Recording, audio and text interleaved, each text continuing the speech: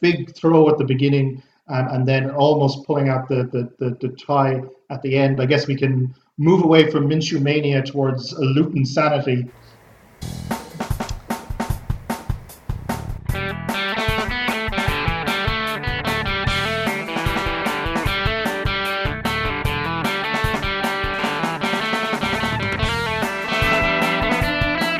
So hello and welcome to All Four Quarters, your one-stop shop for news, views and overreactions to all things NFL.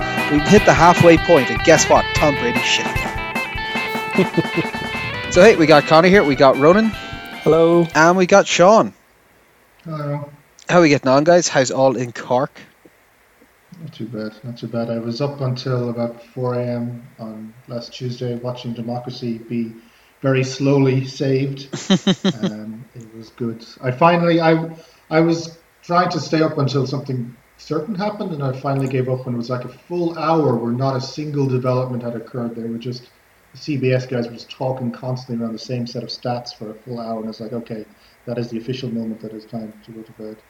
It looks like it actually, the Republican Party seems to be abandoning Trump, which is good. He might not cause as much trouble as we thought. So, all good all round, I would say. A good result for everyone concerned. Yeah, and holding press conferences beside adult bookstores and things like that. It's making for very entertaining watching. Now that we know what the result is going to be, it's much more entertaining. That's peak thick of it, Veep style stuff. I mean, that's just brilliant. Yeah. Oh, but what about yourself, Fitz? Any crack? Yeah, well, I didn't stay up late for the American stuff. I think at this point, it's pretty much done, except for the sound and the fury signifying nothing. It doesn't sound like Donald will go away quietly, but I don't think there's much he'll be able to do, considering basically Biden has won by the same amount that he won by. So swings and roundabouts. But other than that, keeping it pretty quiet, working away. Tipping away and keeping safe and socially distanced. I think the numbers are coming down pretty well at the moment, so Christmas might happen, or at least we might be able to see our families at Christmas. The numbers are falling good and fast everywhere apart from Donegal, where I visited this weekend, which was great. But it's okay. Dublin is still lagging behind as well. I think they said there's one area in North County Dublin that the numbers are increasing still. Thanks, guys. Thanks, whoever is it Swords or something like that up there? I don't know. But apart from that, it's good. We got all our stuff moved down. We're properly moved in. As hopefully the listeners will hear better sound quality this week. I've got my actual normal wired internet installed now, so that's a plus. But I suppose we should probably fly into it. Our main stories this week, as always, is going to be COVID-19. There was player cases in Pittsburgh and they had some staff. Chicago, Philly, Houston, Miami, Cincinnati, and Green Bay all had some issues. Staff and coach cases turned up in Indianapolis, Kansas City, Atlanta.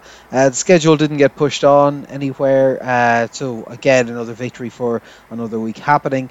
Kendrick Bourne, the wide receiver for San Francisco, had a false positive, which caused several players to miss Thursday night football, although it's now actually positive, so I think he got tested again afterwards.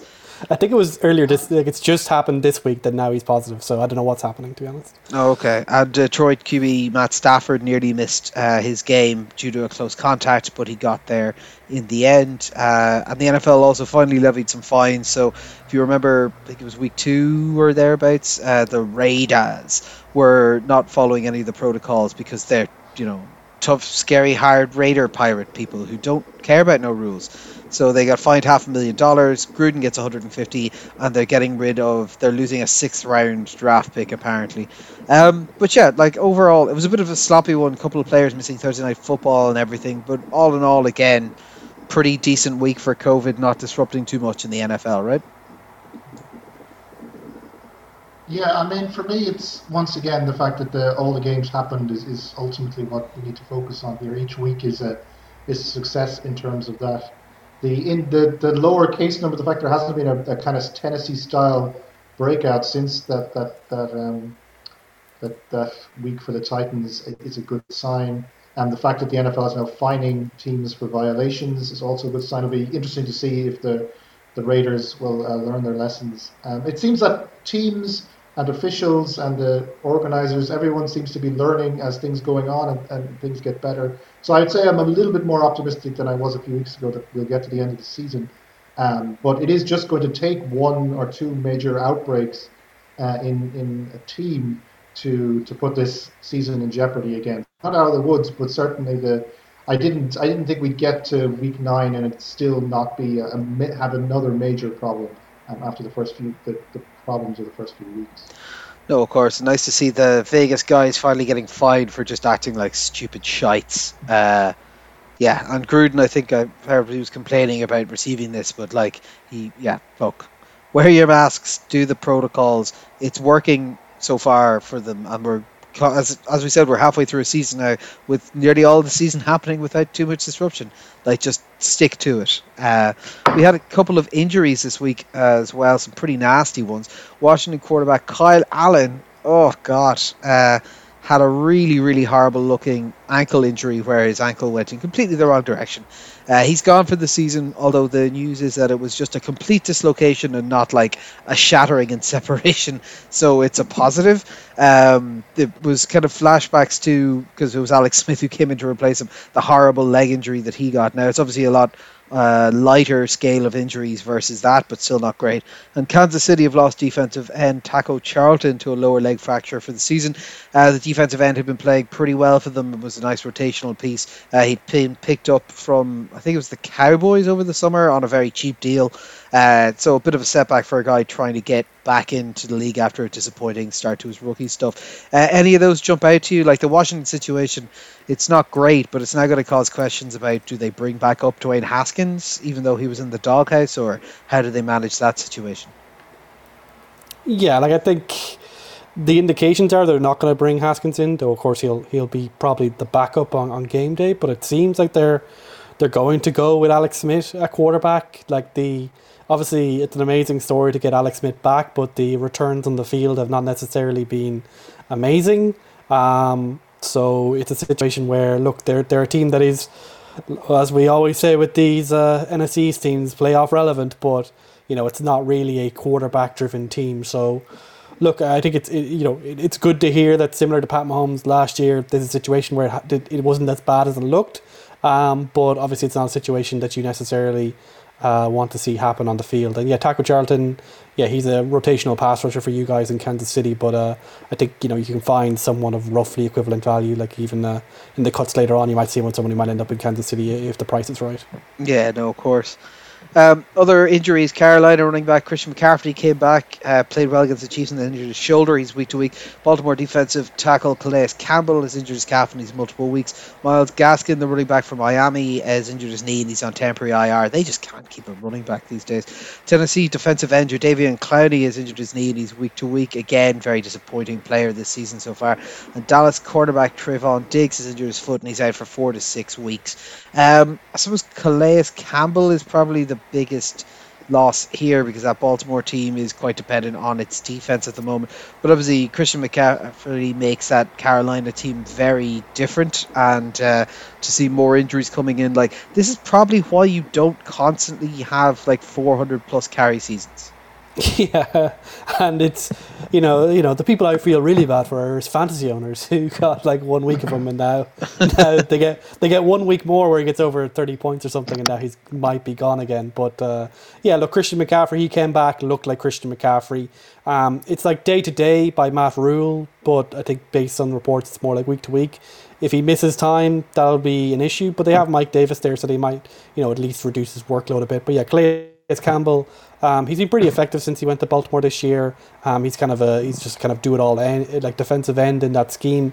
But I think given the overall quality of that team, they shouldn't take a massive step back because of it. They beat a pretty decent team this week, for example. So yeah, like for the rest of these, like Jadeveon Clowney's just a situation where he hasn't done anything for them really in Tennessee, and they actually look better this week without him and without Vic Beasley, who they cut. So maybe Vrabel just needs to get like his young guys under the wing rather than these expensive free agents. And Myles Gaskin was having a pretty decent season for Miami, so it's a bit of a shame there, but I don't think he's necessarily the most explosive player. We saw as well, just in response to that Gaskin thing, or maybe a little bit beforehand, Miami decided to bolster that running back room, so they traded a 2021 sixth rounder for DeAndre Washington and a seventh rounder from Kansas City.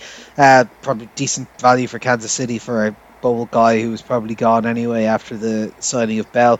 They traded Isaiah Ford, the wide receiver, for a 2021 seventh rounder from New England, so kind of very low wattage end of trade deadline movements there, so nothing too crazy. But we did have a couple of cuts.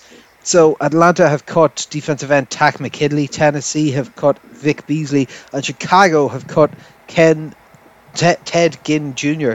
So Atlanta's defense have lost people, Tennessee's defense have lost people, and Chicago's offense have lost people, which seems to be a strange spot for all of them to lose, but hopefully it's addition by subtraction. Yeah, like with Tack McKinley, I think the only thing I've noticed is that I think people were still offering stuff before the trade window for him this year. I think it was like a fifth or a sixth, and now they've cut him like a week later, and it's a bit like, what the hell are you doing? I think last year people were offering a second for him, when obviously a bit more upside. But yeah, a bit of a strange one from Atlanta. If you were basically like, if you were going to cut him anyway, I don't know what's happened there. I do know that after the trade deadline went, he did make some comments on social media basically saying that they should have traded him, so maybe that's the inciting incident. But yeah, not great management from Atlanta there. And yeah, Vic Beasley alongside Jadeveon Clowney for Tennessee, a massive bust in free agency. The guy just apparently doesn't really want to play football. He's not really interested, and yeah, maybe he'll get picked up by someone again, but more likely than not, he won't really help you out if you're looking for edge help. Yeah, be interesting enough to see. Do we have any idea where these guys might land, or? I think right now, Tack McKinley, he'll find somewhere, certainly at least on a practice squad. But, you know, like any team that needs defensive end help, like Kansas City, and who's contending, it makes sense. Like, but I don't know, like Seattle, for example, is another team. So, yeah, we'll see where they end up. But I think there won't be much interest in Vic Beasley. Seattle sort of, they got Carlos Dunlap now after their trade 2 weeks ago. Yes, and the defense worked perfectly. Yes, and we will get to that in a little touch. So what we're going to do is have a look at because we've hit the halfway point, we're going to look at the our preseason predictions, our premature congratulations, and see where they sit. Okay, so first up we had comeback player of the year. Fitz had gone for Cam Newton. I'm pretty happy. I'm going to stick with my pick, Alex Smith, who is back and playing football, even if he's yet to win a game. And in fact, some could say he cost them the game this week. He still, he got them to a potentially game-winning drive, and that's what I'll focus on. That he had them in that position. Yeah. Sean, you weren't here for the preseason one, so your pick at the moment is Alex Smith as well, yeah? Yeah, I think the fact that this guy is not only returned, but is now likely to be a starting quarterback for an actual NFL team for a good half of a season is in itself enough for comeback player of the year. I mean, we didn't think this guy the guy could be dead by now. I mean, or certainly there could be issues with him walking around, and the fact that he's playing at this level so and enough to beat out other quarterbacks, admittedly not too many impressive quarterbacks, but beating out other quarterbacks to be a starter for an NFL team, for me, I mean, I can't see it going to anyone else. Yeah, you had Cam Newton, Fitz. You were living the dream. Yeah, like it started well, but at this point, yeah, look, if Alex Smith wins one game, it's a absolute slam dunk. Even if he doesn't, I think, yeah, he'll still get it anyway. Yeah, our breakout players, I went very wrong on this. I had N'Keal Harry, wide receiver from New England. You had Jeffrey Simmons, Tennessee defensive tackle. So I think we're going to swap out of those picks anyway. Yeah, I'm going to go with Justin Herbert because he's just like I've said it a couple of times on this show now already. I am putting my hands up. I was completely wrong about him. My draft analysis was horseshit. But to be fair, I don't do very much of it. Yeah, and to be honest, I generally try to go for, guys who break out from being relatively unexpected previously. And I think Robbie Anderson's had a really good season in Carolina. He's basically took over the wide receiver role there from DJ Moore and has pretty good statistics at the moment. And look, Jeffrey Simmons is actually having a pretty good year by PFF metrics and stuff like that. But I think Robbie Anderson's worth a shout out there. He's got 751 yards so far this season, so I think that's definitely worth respect. Very good. And Sean, you've decided to hop in with... Yeah, I'm going for Kyler Murray. I mean, I don't know if it necessarily fully applies, given he's only a second year and his first year was decent, but he certainly seems to be improving significantly. And for me, in terms of the biggest improvement from last year to this year, he would be my pick in terms of that. No, perfect. Offensive rookie of the year. Me and Fitz both went with Burrow, and we're sticking with Burrow. And John, you're hopping in with Justin Herbert. Like, kind of sets a theme here. These like kind of high-performing rookie quarterbacks, they're pretty much always going to walk away with this one, right? It's close for me between Burrow and Herbert, but and both are having excellent seasons. And the offensive rookie is always probably going to be a quarterback if the quarterbacks are playing well. But for me, Herbert he's getting more headlines. He's been more every week consistently. This kid is amazing. Whereas Joe Burrow, I think, has a tendency sometimes in some games to not perform to his level. So I think Herbert to just kind of eke this one out just a little bit of current form. Yeah, let's start winning games though. They just keep losing games. Say the same about Joe Burrow. To be hey, they got off the snide. He's won a game. Justin Herbert hasn't. I like that. Like, I'm just thinking, like, our two leaders are like, well, they've got one win this season between them. Hasn't Herbert got one? Didn't Herbert win at least one of his games? I thought they lost all of them. I thought he lost. It's losing 6 of 7 was his thing. Oh, maybe that's it. I don't know, but fun times. Defensive rookie of the year. I'm going to stick with my choice of Patrick Queen. Fitz, you had Chase Young. Are you sticking or something? I'm going to switch to Patrick Queen. I think there are it isn't a category where necessarily there's a standout candidate thus far. Yeah. But I think Patrick Queen, he's made a couple of really nice splash plays. He's on a better defense. And Chase Young, he's missed a few games with injury. He has a couple of sacks, but I think the difference between his expectation and his performance, the difference is too large for him, I think, to get the defensive rookie of the year at the moment. But he's the kind of guy who could have a really good, be really good down the stretch and get it. But I'm going for Patrick Queen for now. Yeah. Sean, you've hopped in. You're joining Chase Young. Yeah, I won't lie to you. I looked up the odds on online. Chase Young is currently leading, so I thought I'd put my... Very good. Defensive player of the year. I had Nick Bosa in this, and I got to swap out. Obviously, he's not been there the whole time. I'm going to go with...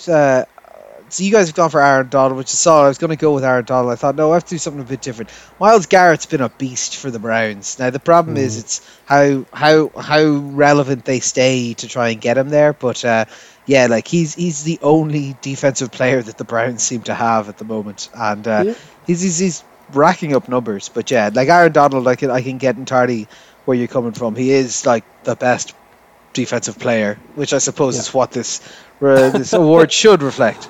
But it's boring. Aaron Donald's too boring. But yeah, like Myles Garrett has 9 sacks, Aaron Donald have 9 sacks. So yeah, look, either of them could end up in that kind of 20 sack area and certainly end up with the reward at the end of it. Yeah, MVP. Me and you are sticking with Pat Mahomes, and Sean, you're coming in with Russell Wilson. You believe? Yeah, I mean, MVP is always a very hard one to pick because do you pick the players who's had the best season? Do you pick the player who's made the biggest impact for his team? I think Mahomes, because he's a slightly lower level than he was last year, that might count against him in MVP voting, whereas Russell is having a career year. And the fact that Wilson has never had an MVP vote, so I think it's going to make people more likely to actually vote for him this time around, which might be enough to get him over. But Mahomes is the most talented player in the league, but I think Wilson is having the best season. If we can put it that way. I would also put a shout in for my number 2 on this would probably be Aaron Rodgers at the moment. I think he's got a good chance of coming in, particularly if they have a strong back half. Fun fact for you, Fitz, I'm sure you're aware of this. Russell Wilson has not won a game since he trademarked Let Russ Cook. Yeah, well, look, it's an unfortunate... Like Russell Wilson... Like, if they make the playoffs or are a high seed, he will probably get it because he is literally carrying that entire team. But given the current issues and the strength of the NFC West, I could see them ending up like slipping into the wild card. And then I can see Pat Mahomes, who's on 8-1 right now, getting it just because he's in the best team.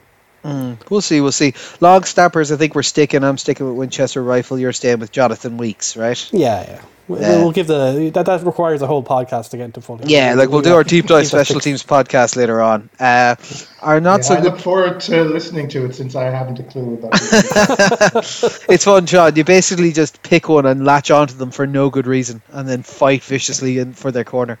We'll fly through some of the not so good awards. Worst DB. I had Josh Norman. Sean's going Josh Norman. You're swapping to Trey Flowers, yeah? Yeah, I think he's the representative of the historically bad Seattle defense, and he basically gives like 15 yards of cushion on every single defensive snap, so that's not great technique as far as I know. So Josh Norman has still not returned from the shadow shadow realm after getting stiff-armed by Derrick Henry several weeks ago. And shout out to Javer Rhodes, who I predicted early on the season. He's actually doing pretty well in Indianapolis, so he showed me wrong. Yeah, Tom Kimball, most penalty yards. I let Darby Tunsil. I think that's going pretty well for me. Jedrick Wills is your new choice over Garrett Bowles. Yeah, like Garrett Bowles is actually having a pretty good year. It's another one where I was kind of caught in the hop, but Jedrick is one of the highest offensive linemen with these, and I usually go basically with that criteria. Sean, you're going Tampa Bay. You're going Tampa Bay defense. Yeah, in joint first place. I think it's a team effort that they're really going for most penalty yards in the history of football. So I'm exciting times for committing as a team to this noble venture. And our hype train crash awards is always a bit difficult. You need to, it has to be something that's pumped up and then falls apart. So I'm pretty happy with my own because I think we're teetering on an edge. We'll talk about it when we get to the games, but Tampa Bay. I'm not really ready to throw Tampa Bay under the bus. Of course. But this is the point of the biggest crash has to come after. You have to, it's on a roller coaster. You have to get all the way up to the top and then just teeter before it just collapses downwards. Yeah. And now a team of old men going into the second half of a season when it starts to get cold. Yeah, maybe. I'm obviously external factors play a lot here, but obviously the fact that the Dallas Cowboys, even before they lost Dak, were way worse, especially on defense, than we expected. And now, of course, they're turning into a complete dumpster fire pretty quickly, even given their better than expected performance this week. I had Minshew Mania. That probably is a reasonable shout as well, but a lot of dumpster fires at the bottom end of the hype trains lost this year. Sean? Yeah, so I'm basing this on kind of going back to the start of the season, thinking about who was being hyped and then where they are now. And so for me, it's the Cam / the post-Brady Pats in their entirety. The idea that they would be a decent team has crashed pretty significantly in the last 4 weeks. As we'll talk about in the games. In fact, the game they won this week was actually probably more embarrassing than the losses they've been suffering for the past few weeks. Yeah, that seems fair. Low expectation awards. Most embarrassing moment we've all swapped to Antonio Brown coming back into the league and being on the Tampa Bay Buccaneers. I had the prediction of a terrible Saturday night version of Sunday night football or Monday night football, and you had when kneeling becomes controversial again. I think we got, or Sean or Ronan. But I suppose we all have to admit, Antonio Brown being back in the league and presumably setting this thing on fire. Yeah, and it's not just that he's back, which is bad enough, given the huge rap sheet of things that he's done, but the fact that the team has been so, obviously lying about the circumstances that led to it, that, Tom Brady didn't do this, we chose freely to do this, and it's all going to be great now. And even if Antonio Brown turns out to be really good, which is very much possible, that actually might be worse, because that's just an indication that in the NFL, they'll literally let you do anything if you're good enough at football. Yeah, no, it's a little bit grim, isn't it? And finally, we've got you like that, the worst quote of the year. Well done to the Texans. They decided to not fall into the trap that I thought they were going to. My prediction was we've decided to extend Bill O'Brien. Instead, they did the smart thing and they got rid of him. So I have not decided to replace that. I'm going to just take the L on that. You had a pretty good one. Yeah, I had a joke that Aaron Rodgers again. I love Jordan as I love my own family, which he's certainly doing by keeping him on the bench and out of his life. But I don't think there's really been that kind of you like that type quote from the NFL this year.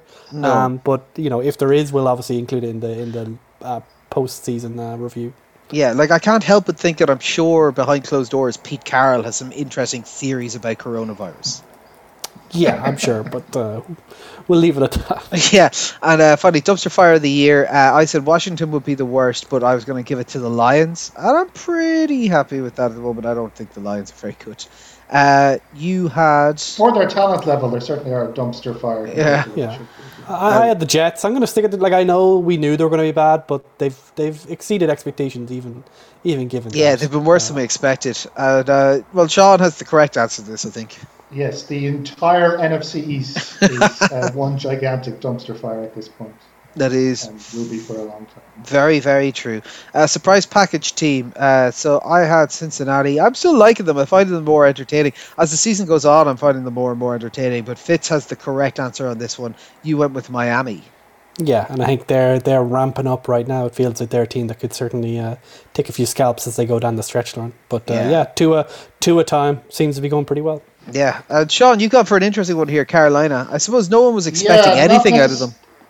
Not necessarily to make the playoffs or anything, but I think they look a lot better. They look like they've come together a lot as a team in the last few weeks, and I think they will take some scalps off teams down the road, especially since they are in a division where there's a lot of big teams that they'll be facing. I think there are a number of surprise results will come out of them. They probably won't break 500 because they're too far behind it, but I like where the Panthers are going, and I think they will surprise people in the second half of the season. Excellent. AFC champion. We're sticking with KC, and Sean, you're coming in. You're bringing in Pittsburgh with that strong defense and the undefeated record.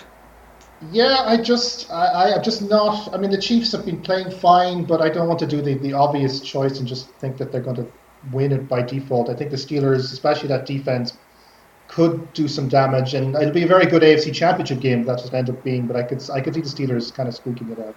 Yeah, NFC champion. We've stuck with New Orleans, who are on an upswing. We'll obviously talk about that in the game section. And Sean, you said Seattle. I've seen Seattle ? I think it's really hard to pick an NFC winner because there's like 5 or 6 good teams but no great teams. My actual answer is that I think it's not going to be whoever the number 1 seed is. I think it's going to end up being a 3rd or 4th or maybe a kind of 5th seed. Whoever has the momentum in January, whoever gets a couple of big wins, maybe early in the playoff rounds, will go on a run like, say, that the Giants did a decade ago. The Washington. It could be the NFC East team. They finished the season on 4 wins, like 4 straight wins to like seal their division, and then just like go on pure fire in the postseason.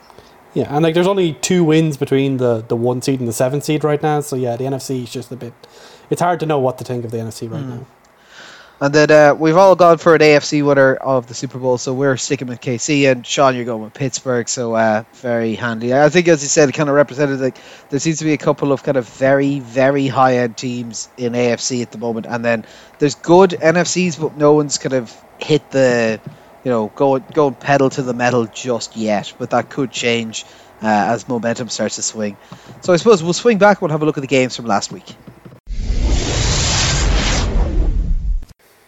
Okay, so first up, Miami at Arizona, 34-31. Zane Gonzalez kicked a 49-yard field goal to let Miami get the win in a big back-and-forth match. Kyler Murray had a pretty decent day, 3 touchdowns, 100 yards on the ground, a touchdown. But there was mistakes still. Christian Kirk had a lovely game for himself. But Tua, after, while winning last week, he won throwing for like 92 yards or something. He looked better here, 248 yards, 2 touchdowns.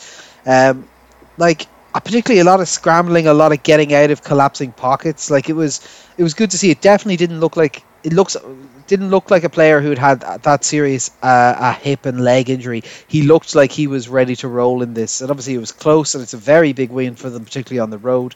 Bit of a surprise for Arizona, who I think are proving every week that they're just more and more difficult to try and gauge where they sit in the ecosystem of the NFC. Yeah, like it's really hard to place them. Obviously, they had that big win against Seattle recently, and obviously they were in this game all the way. This was very much a back and forth game, which came down to that missed Zane Gonzalez kick. Like this is a situation where on the other side, Sanders, the kicker for the Dolphins, is perfect this year. So that actually ended up being the big difference here. And yeah, Kyler's just, he's so, the word is enigmatic. He's very hard to read. Like, he had a fumble in this game that went for a touchdown for the Miami defense, but you still see a few rainbow balls to Christian Kirk, which were absolutely absolutely beautiful. And as the year has gone on, he seems to have kind of feed DeAndre Hopkins every single pass habit, at least against teams that play zone. If you play man against him, he will throw to DeAndre Hopkins, so don't play man probably. But I do think he is on a team which has, there are flaws on that team. I think the defense has probably overperformed versus expectations, but the run game with Kenyon Drake out, they relied on Chase Edmonds. He didn't really have a great game, to be honest. In a featured role, he just looks like a kind of complementary back forced into a role that he's not ready for. And so Kyler Murray ended up having to be the entire rush offense as well as the entire pass offense. And it's just a situation where Arizona, they're kind of like, you kind of put them at maybe a 10-6 team, but they have these moments of extreme brilliance that makes you think that maybe they could take that leap and become a 13 type win team. But the consistency just isn't there. It's very much like Cliff Kingsbury was in college, like lots of explosiveness, but not necessarily the reliability. And on Miami, you see maybe a coach and a team and an organization where consistency is more highly valued. Mm-hmm.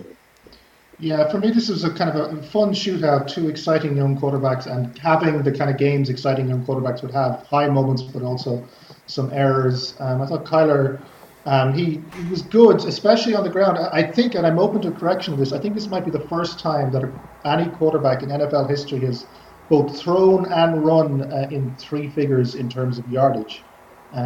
So that's quite an achievement. Tua is definitely better than last week. He had some nice throws. Looks like, I accept that if this is what they were looking at in training, I can understand why the Dolphins went, well, we can do better than Fitzpatrick, I suppose. Even though I still think the mediocre white man has been screwed over yet again. So interesting things. I think the Cardinals' defense is going to be a real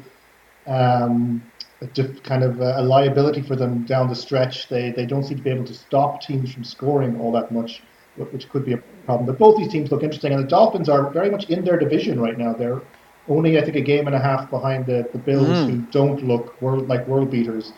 So you never know. The Dolphins could take the AFC East. I think they're very much in the hunt. Still some excitement to be had in that, and they do look quite frisky. And that was the thing that came out of Miami. They said the decision they made wasn't for next year to see what they have with Tua, but actually for this year, because they felt that they were actually well positioned. So it is very interesting. Next up, Vegas at the Chargers, 31-26. Chargers, can you ever get out of your own way? So their catch was overturned on the last play, and it was a correct call. Herbert looked good, over 300 yards and 2 touchdowns, and Allen went off for over 100 yards and a touchdown. But it was the run game for Vegas, 160 yards on the ground. Derek Carr looked okay, although I will say he looked phenomenal when he went flying through the air to go dive for a first down. He was properly just going for it a little bit, which was good crack to see. But it was a good kind of division match between two teams, but neither of them looked like serious contenders in this game. Vegas probably looked like they were more built for the longer term of being able to lean on that running game and be able to kind of put away them at the tail end. But this is again another loss that I feel is as much on the Chargers as it is on their opponents, if not more. Yeah, I think the situation here is Herbert is the future of this franchise.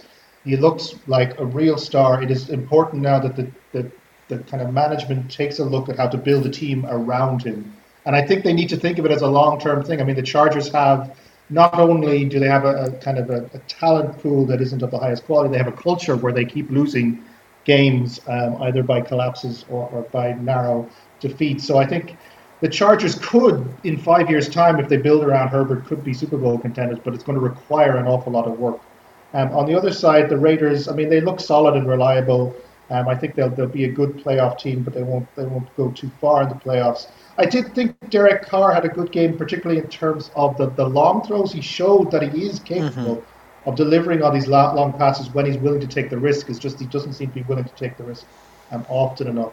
So in the short term, the Raiders look like the better team, but in the long term, I think the Chargers have the better prospect in Yeah. terms of the kind of the franchise quarterback. Yeah, but potential isn't everything. Like to quote Glengarry Glen Ross, coffee is for closers and wins are for closers too. And the Chargers are a loser team and they're going to get nothing. They're going to get kicked out the job and the nice car is going to go to the Vegas at the end of this season because they've won games when they're ahead. Like the last game against the Cleveland Browns, close nail biter, they kicked it out in the end. Kansas City, Mahomes trying to come back in a Fast and Furious, close it out. That's a really important skill to have. Yes, it means that when you get into the playoffs, maybe one of these really exciting teams will blow you out. But in these close games that you need to get into the playoffs in the first place and have a shot, this is the skill that you need to have. And the Chargers lack it completely under their current head coach.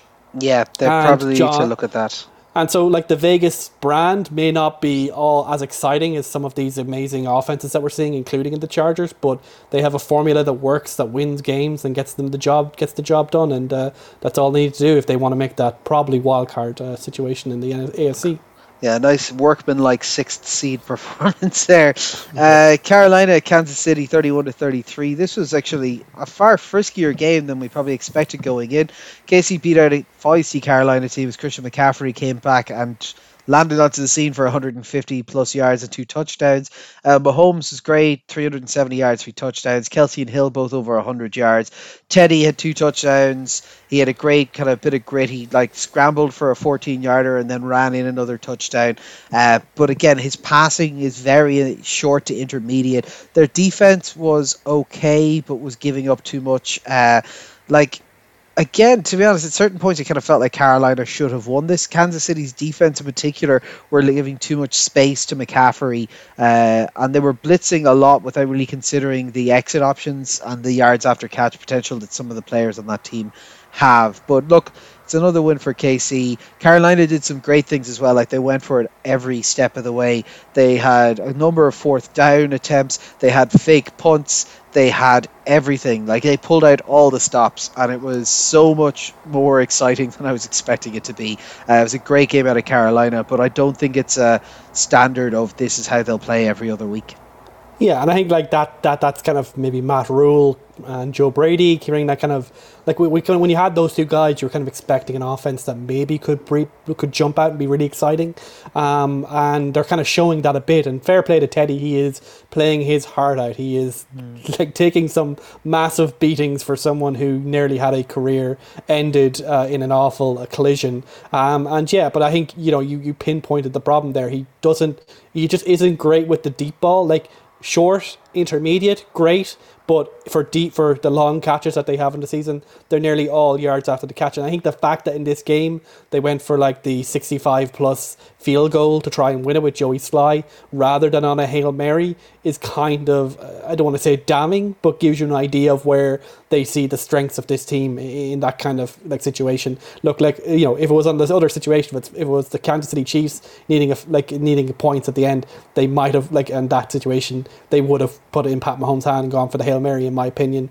even with a good kicker. And I think that's kind of the difference here. Like, CMC came back and had a really good game. He does make Carolina a lot more exciting. But yeah, I think Carolina, as Sean kind of pointed out earlier in the predictions, they're a lot better than we expect, but there's just too many holes in this roster to make them a true contender yet. But they're building something here in Carolina, certainly. I think it's a little harsh here to blame the Teddy Bridgewater's deficiencies on why they went for the kick. I think in the analytics, you're a stats guy, Ron. Admittedly, there aren't too many stats on successful 67-yard field goals because no one tries them. But we know that the kickers, the top kickers in the NFL can kick 70 yards if they wanted to. They just don't seem to ever get the opportunity in game time. Versus, say, a 50-yard Hail Mary, how often do they succeed? I actually think if you did some sort of kind of deep analytics, most teams under most quarterbacks, not Mahomes, but certainly most teams under most quarterbacks would be better off kicking a field goal from that distance than throwing a Hail Mary in that situation. So I think that's a little bit unfair to put that on. Oh, that obviously means that Teddy is not up to it in terms of that. This is the game that kind of gives me that kind of sense that Carolina are, and they've been looking the past few weeks. They've been getting the pieces together. McCaffrey, again, he's out for a period, but with him in the team, they look very exciting. They look like it's getting together. I think the coaching is quite good. The shame for the Panthers is the season is basically over already. They're like 2-5 or 2-6 and something else, so they're not going to get anywhere, especially when they have two very strong teams in their division. For the Chiefs, I mean, they look vulnerable. This is the third or fourth game where they played a team that they should have been beating comfortably and didn't. That they are not quite at that level of 2 years ago yet. There's coasting maybe a little bit on the talent, relying on Mahomes to pull things out when things get dicey. Certainly, I mean, Connor, you can speak more to this than I do. The defensive weaknesses must be worrying at this point. This team is giving up a lot of points, and if you're talking about kind of playoff time, you need a defense that is going to be able to keep it tight when necessary. I don't think you can rely on the Chiefs as much as they can score 50 points in a playoff game. I don't think that they should be relying on doing that for, say, 3 playoff games in a row to retain the crown. Yeah, like there's some issues there. Like there tends to be a kind of a betting in later on in the season for the defense and how it goes. Like that was how it ran last season as well. Like in terms of, we tend to be a lot more of the yardage giving up than the points giving up. I'm just trying to see it here. Like we're currently 7th in the league on points allowed every game, but we allow a lot of yardage. And now that probably is slightly skewed by the fact we got to play the Jets, but I won't put it all on that. Like there's some scheme problems in it. They allow a lot of checkdowns to defensive backs, and like the thing is, yes, Carolina were in this game, but to be in this game they had to go for it on 4th down 3, 4, 5 times. They had to pull fake punts. They had to complete 4th and 16s and stuff. That like, look, yeah, they got them there, but I think we play a lot harder on them in different game situations than on a random kind of week 9 game. But yeah, like I would expect to see defense tighten up a bit later on the season. Things like the rookie linebacker Willie Gay is now starting to grade up an awful lot better. The linebackers are really the main weakness at the moment. But yeah, look, we'll see how it goes. Next up, we have Pittsburgh at Dallas, 24-19. Pittsburgh. They did not look great in this game. Dallas are probably the worst team in the league this year, and Pittsburgh were losing to them somehow. They scored 15 late to overcome a 10-point deficit before the Cowboys fell short at the end. Yeah, the run game looked a bit better for them, 144 yards. The defense was a little bit better. Ben Roethlisberger still managed 3 touchdowns. He still was able to bail them out late in the game.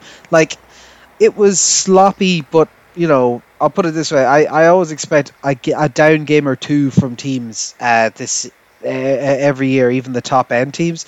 But like that, to win by 5 against probably the worst team in the league and being behind for most of the time isn't a great look.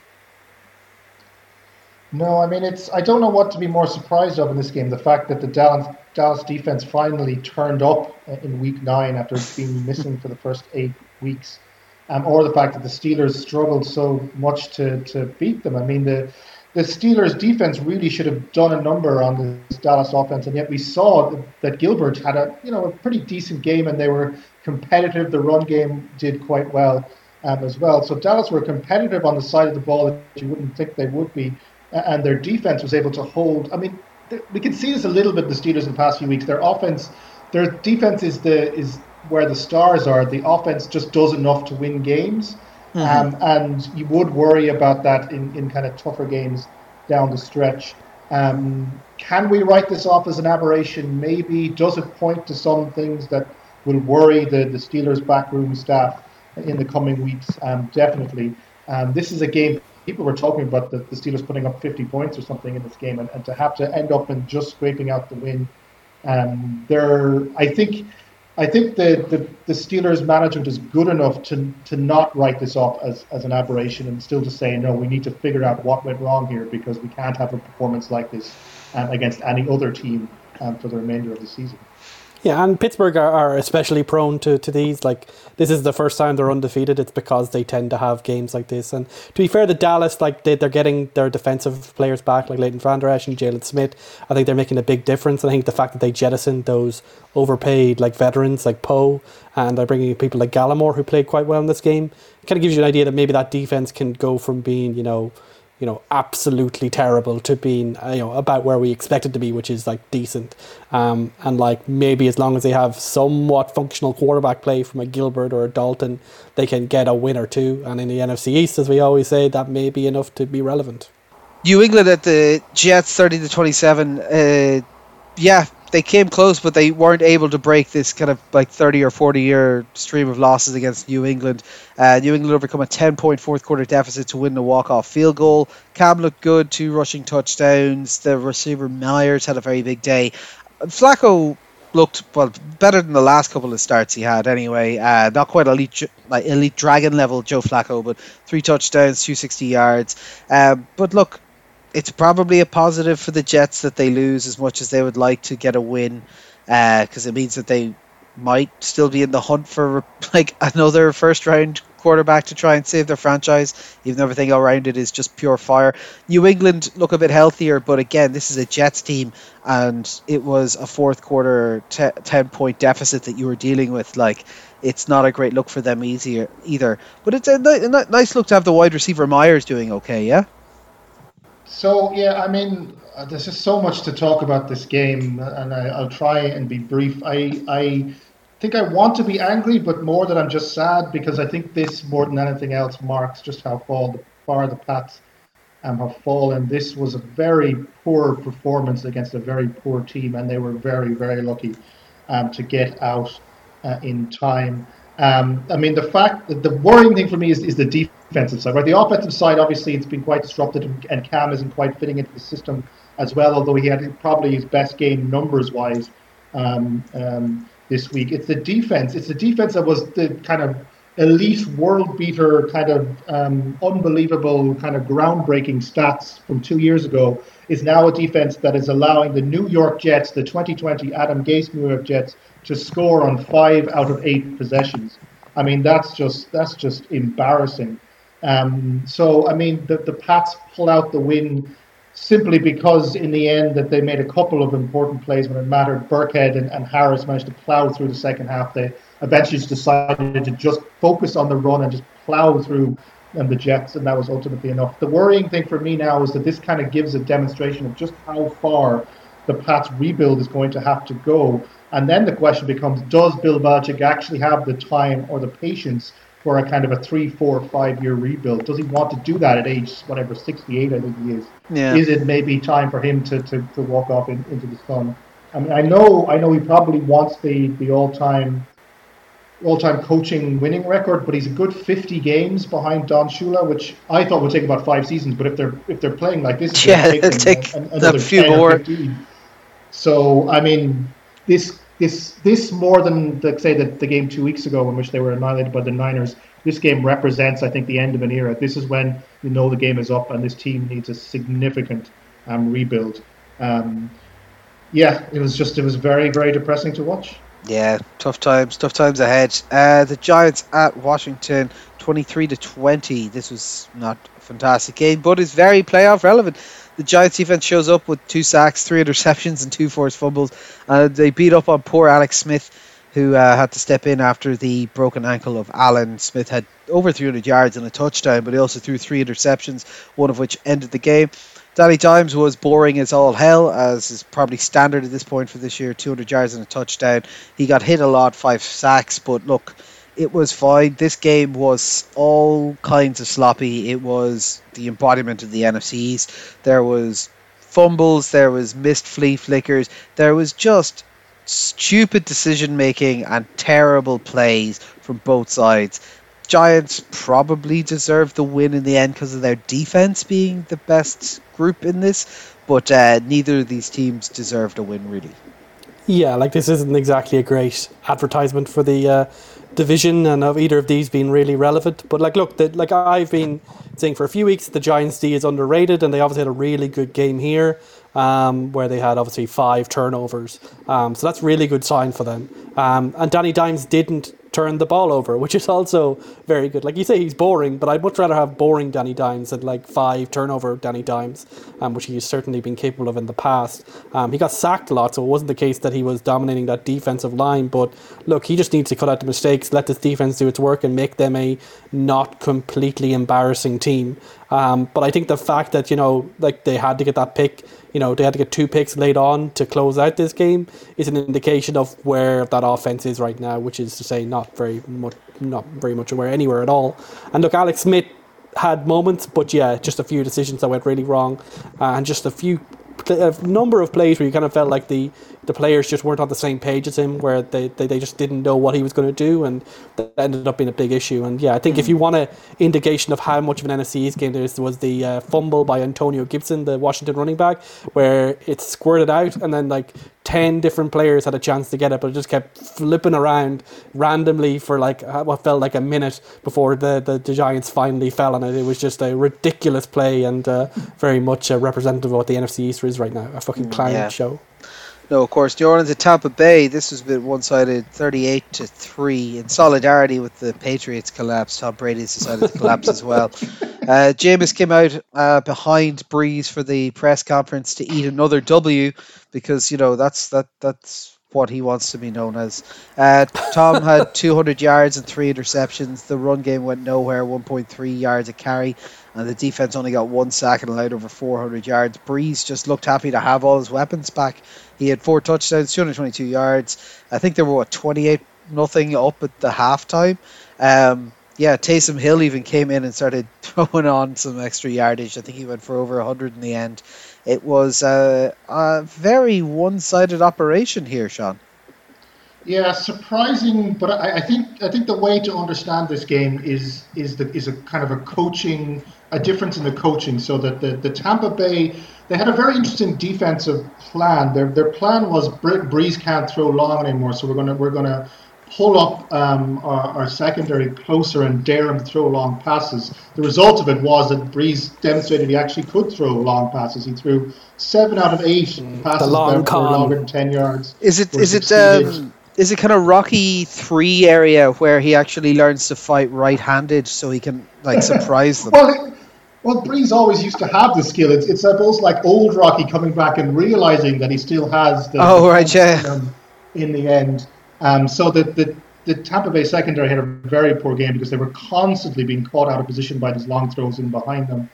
On the other side, the Saints defense did a very good job of stifling the Tampa offense.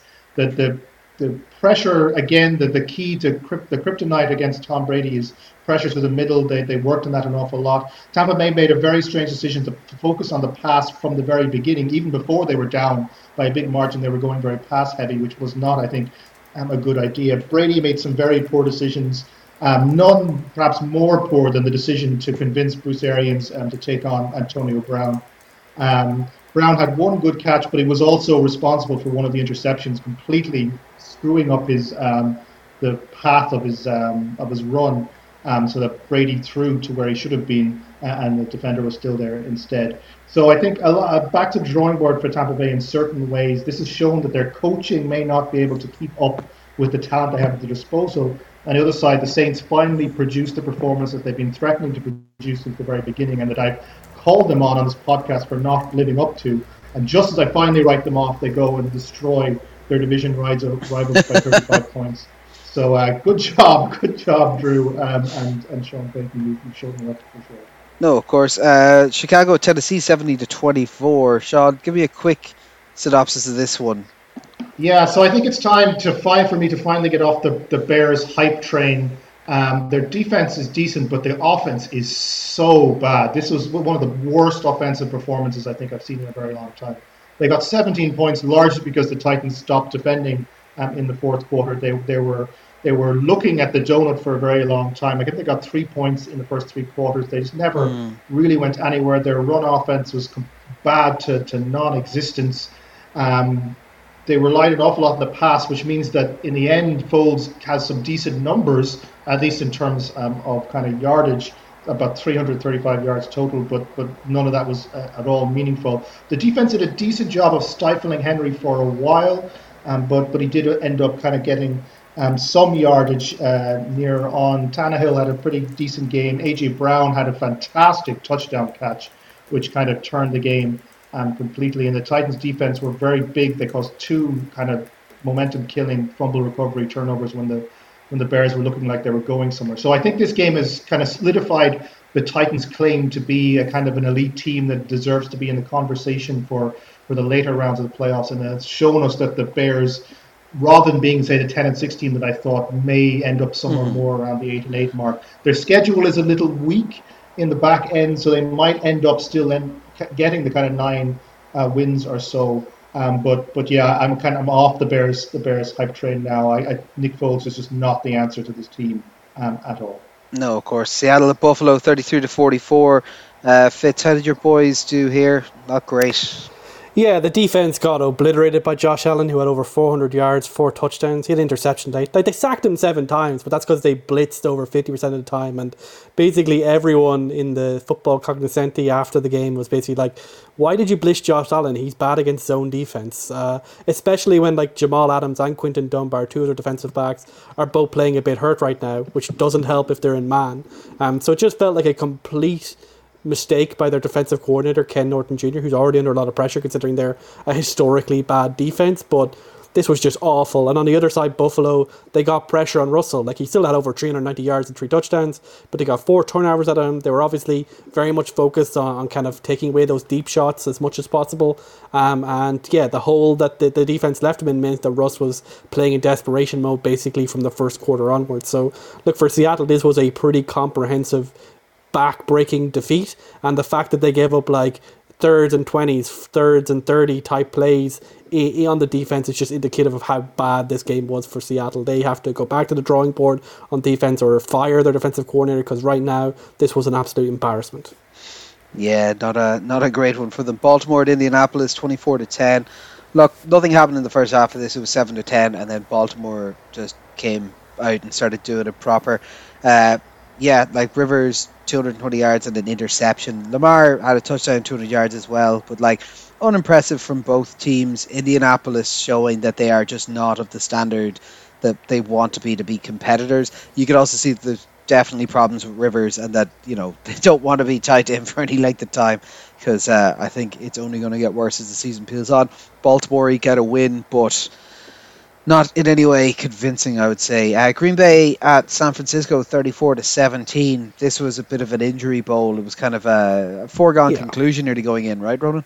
Yeah, Thursday night football. San Francisco were missing a bunch of players through injury, as we know, of course, but also had a bunch of players missing through the COVID protocols, because this was Thursday night football and they didn't have the requisite 5 days after the positive test from Kendrick Bourne. So yeah, they had no running backs, no wide receivers, no defensive line, and Aaron Rodgers rocked up and went, hey, I'll just throw it to like my only target, Davante Adams, and get 170 of my 300 yards to him. And the defense basically feasted on what's left of the San Francisco offense. They had 2 turnovers, and it was like 3 points for San Francisco coming into the fourth. Like, Mullins got some garbage time points, but overall a complete domination here against a team in San Francisco that's just reeling from all the losses right now. No, of course, Houston and Jacksonville played it close, 27-25, but Houston eked it out, Sean.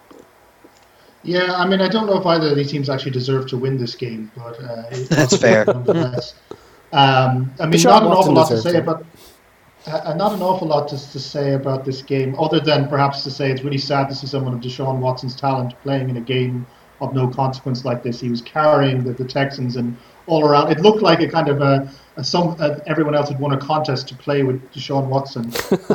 He was that much better than everyone else. The other highlight, I suppose, was Jake Luton having a big throw at the beginning, and then almost pulling out the tie at the end. I guess we can move away from Minshew mania towards Luton sanity, and believe in terms of that. It's Luton season. Yeah, Jacksonville are terrible, and the Texans are not much better, but they do have Deshaun Watson, and that probably was the difference in this game.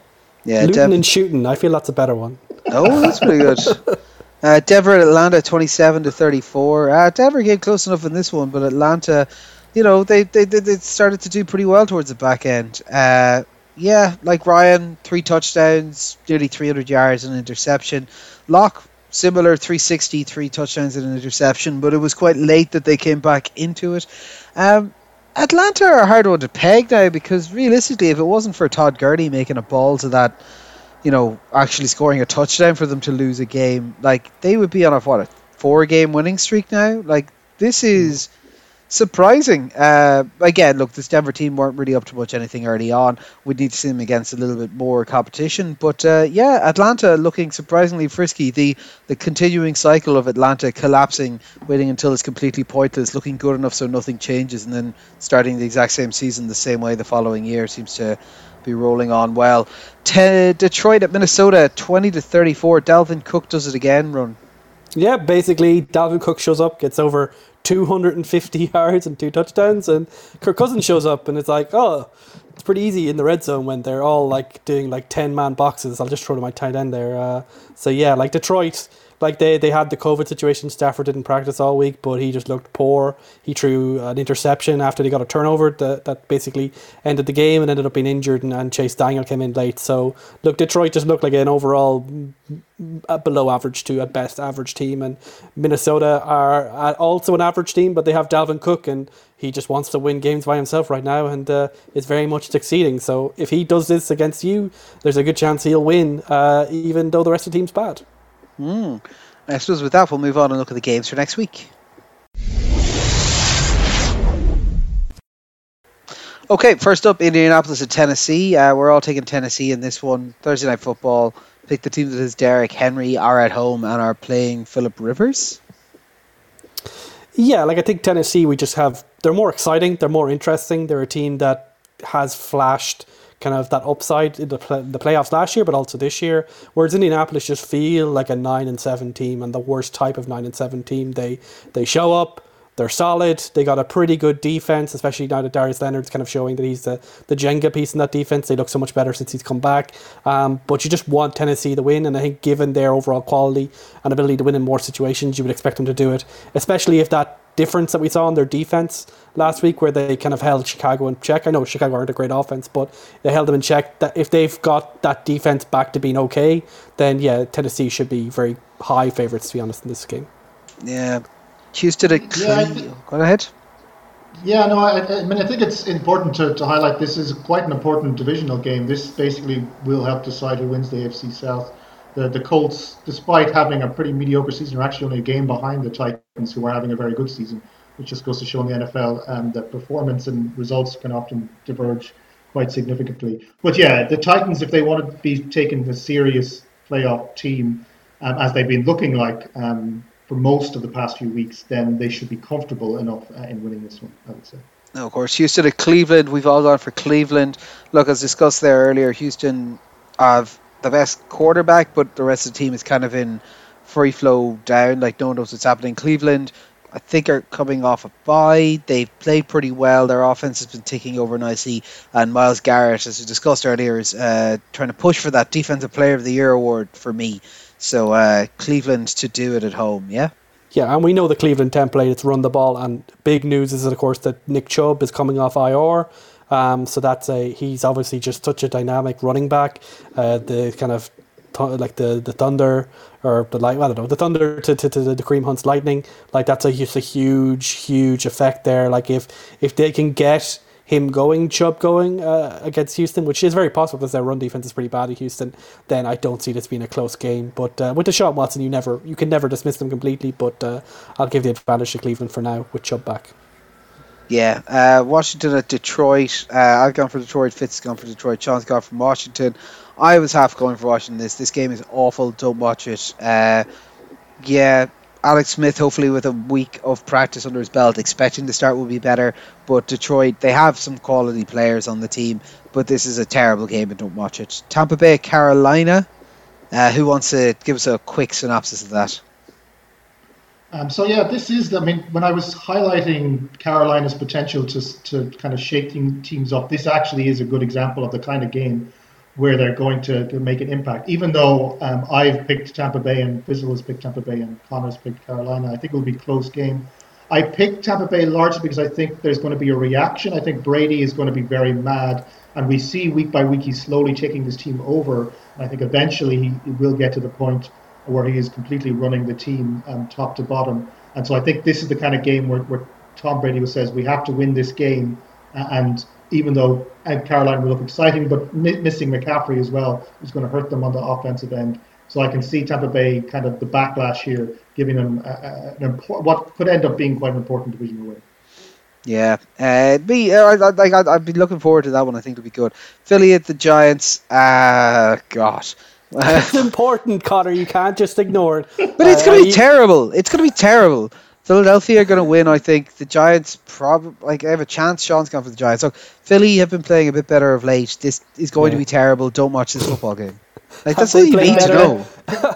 Last time I saw Philly, they were tanking bad, to be honest.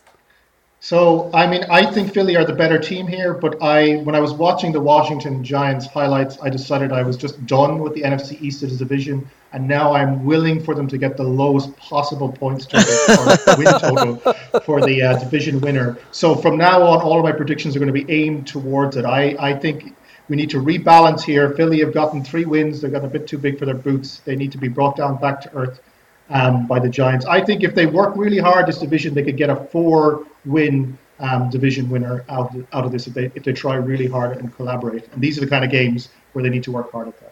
Okay, very good. Jacksonville at Green Bay. We've all gone for Green Bay running. Yeah, it's pretty obvious. Aaron Rodgers has another easy defense to feast upon. And look, Jacksonville probably will get some points, but certainly nowhere near enough to beat Green Bay. Green Bay are prohibitive favourites here. Yeah, Buffalo at Arizona. This is Sean's pick of the week. We've all gone for Buffalo. Yeah, so I think it's interesting. We got again 2 young quarterbacks. There's a lot of good young quarterbacks in the league at the moment. This is another look at it. Buffalo have bounced back last week from a month of mediocrity to pull off a very big win. Now the question is, can they keep consistency? They're going to have to try and keep ahead of the Dolphins, who I think are going to push them a lot further than we thought. And so these are the kind of games that Buffalo needs to be winning, and I think they will eke it out because the Cardinals' defense isn't that strong. On the other side, we get to see Kyler Murray do his stuff again. I think it's going to be exciting and high scoring. And again, it's another good game that gives us an indication of where these two teams are at, because we've already talked about how we just don't know the level of the Cardinals, and the fact that they probably will be competitive against the Bills gives a demonstration of that. But similar, we don't fully know where the Bills are at either, and this would be a good game to give us a test of that as well. Yeah, very good. We've got Chargers at Miami. This should be an entertaining one. 2 young quarterbacks going at it. 2 decent offenses going at it, and 2 defenses that have been performing. Miami's defense have been overperforming their talent level, and the Chargers have a high talent level. So it should, in paper, be a very, very exciting matchup. I think either way we should get some exciting plays off it. We've all gone for Miami in it. I think it's just because we just see the Chargers as being so snake bit at this point that anything that's a game they definitely can't win, right? Yeah, and it's kind of a weird one because the 2 quarterbacks, obviously we've seen much less of Tua, but even based on what we've seen so far, they're very different types of quarterback. We kind of expected, based on the college tape, that Herbert might be a bit conservative, but they've really unleashed him. He's doing a lot of deep shots. Mike Williams is getting more involved as the weeks go on, and Keenan Allen's getting fed a lot of targets. So that's a very explosive offense, whereas with Miami, there was a few plays that went, oh, okay, that's interesting, that's explosive. But what you're actually seeing from Tua seems to be almost like a Breeze type offense, where he's spreading the ball around. He's does his reads quickly, gets it into tight windows, and also has the kind of escapability that he can do the kind of Kyler Murray, Russell Wilson type stuff. So I think these are kind of 2 really exciting young prospects, but have very different styles, and obviously look very different. Herbert's a giant of a man with a big arm. Tua is more of a smaller guy, but with a decent arm as well. So it'll be really interesting to see what these 2 guys, as they seem to be heating up and getting better as the year goes on. No, of course. Denver at Vegas. I've gone for Denver, and you guys have gone for Vegas. Give us a quick look at this, Sean. Yeah, I think Vegas just have a little bit more about them. As I said when I was talking about the game reviews, they look solid and reliable. They look like they know what they are at. Carr is unspectacular, but can do enough. On the other side, Denver, they just don't look like a very good team. Certainly in the quarterback position, they don't have any real strengths, and the rest of the team. The running backs, they have some strengths, but I think there's just more in this Vegas team, and these are the kinds of games that the Raiders have been winning all season, so I would expect them to pull it out. No, of course. Seattle at Rams. We've all gone for Seattle. Ronan, this is your pick of the week. Yeah, like this is a huge game in the NFC West. If the Rams win this, I think they come even with Seattle, and Arizona will probably go top if they win against Buffalo. So it's a huge game, and both these teams have been pretty flawed. Like with Seattle, we've had a extreme demonstration, even for them, of how bad this defense can be. A lot of players playing hurt. They came out with a stop the run defense last week against Buffalo. Buffalo were like, brilliant, let's like pass the ball with Josh Allen. He's actually pretty good at that now. But against the Rams, that is actually an offense which is very, very run heavy this year. As I've kind of alluded to previously, they're almost running the Baltimore playbook from last year. So it'll be really interesting to see if Sean McVay, seeing what happened there last week with Buffalo, whether he chooses to rev up Jared Goff and put the game on his shoulders. Because, if you're going to do that, it's probably against this Seattle defense. And of course, the game plan for Seattle is pretty simple. Don't have the defense be complete ass, and then let Russell Wilson cook. Like, I'm sure Aaron Donald will have a couple of sacks against Russell Wilson. He nearly always does. But even in his bad games, Russell Wilson has been easily going for over 300 yards. He's been throwing, at least 3 touchdowns. It's just about, can he avoid those turnovers? Maybe avoid Jalen Ramsey, except if DK Metcalf's there, because obviously it's DK Metcalf. So, look, this is a huge game, the NFC West, which has kind of come back to earth over the last 3 or 4 weeks for all of them. But whoever wins this game, huge for seeding, huge for the performance, and huge in just setting the tone for where we think these teams actually are in terms of the hierarchy. Are Seattle elite team? Are Rams a relevant playoff, like end of playoffs type team? If a lot of this could be decided in this game on Sunday. Yeah, I just don't really rate the Rams at the moment at all. Like, loads of their wins came off crappy teams, and they've kind of struggled against anyone of any quality for the most part. Same can be said for Seattle, though. That's the problem. That's that we don't really know where these teams are. Yeah, but I trust the Seattle offense, I think, more than I trust the Rams. Anyway, next up, my pick of the week? Question mark? I was the last one to pick one, so I was torn between 2 games. This is your fun pick. It is, yeah. Cincinnati at Pittsburgh. I'm still tempted to swap. We've all gone for Pittsburgh. I'm kind of tempted to go for Cincinnati. Go on. Just for the fun. Go on. You got like a five league game. I've got like a 5-game buffer on you at the moment, so I might as well. Yeah, Cincinnati have been playing quite fun of late. Like just exciting kind of bits and pieces. They're coming off a bye. This is a big in-division game for them.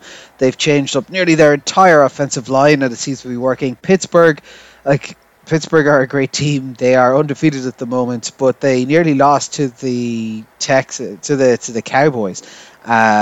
And I just think this could be an interesting one for them. I'd expect that it's going to be like exciting. I think this is incredibly stupid for me to pick Cincinnati in it, but it'll be more fun that way. I'm looking forward to watching it. I just think we'll see impressive play out of the rookie. We're going to see a very impressive defense, the best one that he's gone up against so far. But yeah, like this is also a defense in Cincinnati that the Pittsburgh should be able to get stuff going against, but that's what we said about Dallas expecting 50 points off them, and it didn't happen. So I think it'll be an interesting one, a little bit of a heat check game for both teams, just to see where they sit at this point. So yeah, just think it'll be fun. San Francisco at New Orleans. We've all gone for New Orleans because San Francisco are missing about 30 players to injury, and New Orleans just kicked the living shit out of the second seeds in the NFC. Yeah, I would never dismiss San Francisco completely. I think Kyle Shanahan has proven that he can get performances out of that team even when they're facing a lot of injuries. But yeah, like the level of hurt that they're dealing with at the moment is hard to overcome. But they won't be as hamstrung as they were against Green Bay. They'll have Brandon Ayuk back. They'll have some other players back. They'll have Trent Williams back. So look, I think New Orleans have to be prohibitive favourites, especially after the show they put over Tampa Bay. But I wouldn't completely dismiss this game as a potential shock. Yeah. Next up, Baltimore at New England. I've all gone for Baltimore. I think this is fairly obvious why, Sean. Yeah, I mean, I can't believe in the Pats anymore. I think especially their run defense is going to be in big trouble if Lamar gets going. I think it's going to be a heartbreaker. I think the Ravens have been they haven't looked spectacular this season, but they have been consistently beating the teams they should beat. And the Patriots now fall into that category of teams you should beat. I don't know. I mean, I don't even know if I'm going to watch this because of how painful it might be. I think Baltimore pretty comfortably, I should think. Yeah, I'd say so. Finally, Minnesota at Chicago. Me and Sean have gone for Chicago and Rowan's gone for Minnesota. I've been flopping on this as well. Like, it feels like a game that Minnesota should win, which is why I'm giving it to Chicago. Yeah, and like, look, like these teams feel like convergent evolution. Like, these teams are both going to finish 8-8 and probably not in the playoffs. It's just that they're doing it in completely different directions. Obviously, Minnesota have racked up a couple of wins after their awful start. Chicago are on a 3-game losing streak. We both know these teams are completely flawed. In Chicago, on offense, it's the Nick Foles crazy show, which didn't do anything in the first half. Like, what there was a leading rusher last week was, for most of the game, what was like a punt special teams play from Barkevius Mingo. But we know their defense is really good, and now their defense gets a very simple task. Stop the cook. That's your only job. Stack 10 men in the box and just stop Dalvin Cook, because he is having 200-yard plus games at the moment and going absolutely crazy on teams. He did against Seattle as well earlier. And so it's just a situation where Chicago, if you can stop Dalvin Cook, you'll win this game. But Dalvin Cook right now, to me, looks irresistible, even against a really good defense in Chicago. And if he has another one of those games and Kirk Cousins has like a touchdown or two on play action, then I'm going to give Minnesota, with the team on the rise, the advantage over the Chicago Bears. I've been ahead of the curve in terms of dissing the Bears. I'm going to take it one step forward and give Minnesota a chance against the winning record team. That's a pretty big step up for me, to be honest. It is. I think this is the big thing to keep a note of, is that the Vikings are playing a team over 500. Still technically, the Bears still technically are over 500. So therefore, I mean, by pure force of logic, the Bears should win this game. Yeah, I dismiss your logic. Dalvin Cook belies logic. He destroys logic. He runs right through it. He's just too good right now. He's irresistible. Keep Kirk Cousins away from the ball, and that's fine. Yeah, that's the thing, though. Chicago's intention is to put it in his hands as much as possible. But yeah, so that'll wrap us up for the week. So any plans with yourselves for the weekend or anything, lads? Not much. No, the soccer is on international week, which is horribly boring. I don't know how much of Ireland I'm actually prepared to watch at this point, since they haven't scored a goal since the Stone Age. And the only goals they do score are goals from the Stone Age at this point. So yeah, I don't know what I'll do. I might not. I mean, you can't go outside. Well, you can go outside, but you can't go to places. So yeah, to figure out something to do with my weekend. Go read a book. The rugby's on Friday, isn't it? I read a lot of books. So what? Rugby is back on Friday, isn't it? Yeah, but like a Mickey Mouse Nations Cup or something like that. It's not. It's not really. Mickey up thing, yeah, the 8 Nations or something like that, isn't it? Yeah. But yeah, like Ireland are playing on Friday evenings. That's actually a pretty good spot to kind of sit down and watch a bit of rugby. But yeah, nothing too much to hear as well. As you know, as we said earlier, the numbers are coming down in Ireland right now in COVID-19, which is bucking the trend across most of Europe. So I think, our boring lives, which aren't very interesting to talk about, they're in service to the nation. We are heroes, and we will not hear anyone complain about the complete lack of juice in these last sections of the podcast. Yeah, 100%. Yeah, not a wild pile. I'm not moving this weekend, so I actually get a weekend to chill out, which would be nice. Don't have to travel cross country this time around, so I will be doing that and doing very little. It'll be fantastic. Right, I suppose that'll wrap us up for this week. So, as always, bye from myself, bye from Ronan, bye from Sean. Bye. This has been All Four Quarters. Thanks for listening, and we'll chat to you next week.